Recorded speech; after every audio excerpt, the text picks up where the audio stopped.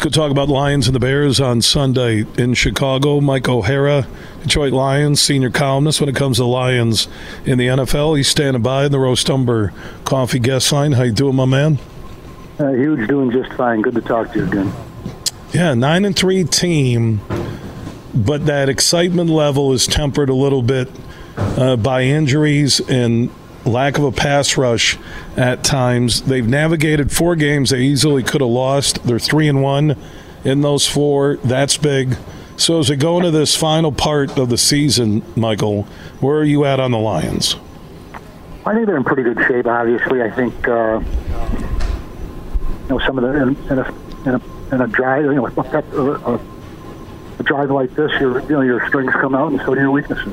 So do the things that don't quite shape up, and some of the other stuff does. So I think the Lions are about what I never would have thought that they would be a 12-5 team at the start of the season, but they're sort of heading in that direction.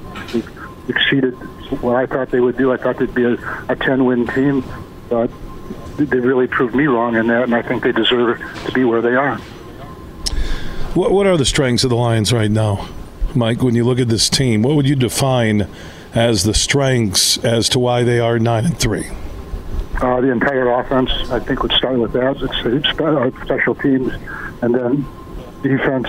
Take your pick on what given day, and who they've played and how they've played. It's still a puzzle, and it's been a puzzle since the start of the season, and it remains that way. You're just not quite sure what you're going to get, except that it hasn't been very dominating at any time. I look at this team and I see 9-3 in the standings, and they're right there as the third best team, maybe a top 4 at least, with Dallas, the Eagles, and the Niners in the NFC. And all the injuries that we've seen from this team, and they're still 9-3.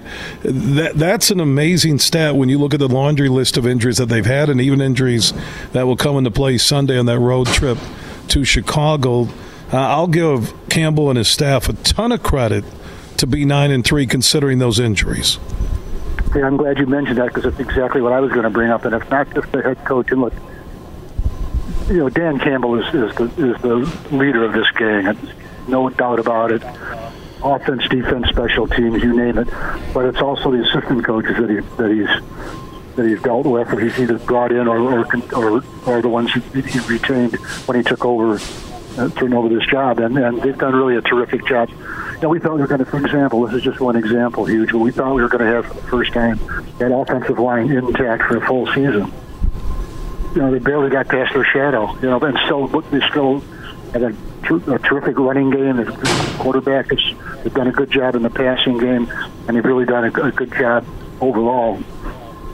On offense. Defense, it's been a different matter. They just haven't been able to mount any sort of pass rush, pressure, consistent pressure on the quarterback, and it's really changed, I think, to some degree, the way that they might want to call plays or plot a game plan. But they've been able to get through it offensively.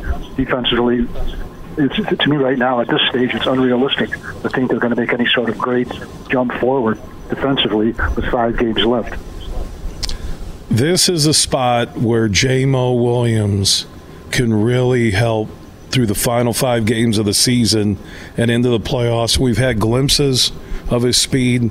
The end around, the way he turned that corner, somehow Campbell and his staff have to find a way to have J-Mo get more touches beginning Sunday against the Bears.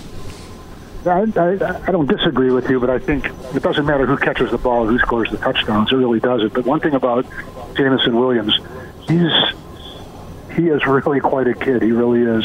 He's easy to talk to. He's approachable at his locker, and he's a football player. He wants to play ball. That's what he wants to do. And I think a lot of us, myself included, have a different opinion on him now in December than we had in July and training camp and so on. I just think I'm not saying he's going to be the next great, all-time great player, but he's a real factor out there on that field. He really is. Mike O'Hara, Detroit Lions senior columnist, DetroitLions.com, joining us. Your thoughts on the possibility of Stafford and the Rams being that first opponent home playoff game against the Lions, if the Lions take care of business like they should and win the NFC North and be the 3 seed? Look, I'd love it, and not for any other reason than I'd like to see Matthew Stafford play again, but I think it would be a fun matchup. I think the Detroit Lions would win it. I think they got a better team, but I just think it would be a classic, just for Detroit alone, and maybe the Rams also. But I would love to see it. Really would. Amen. Mike O'Hara, DetroitLions.com. My friend, enjoy that game on Sunday. We'll talk soon. Sounds good. Thanks for having me.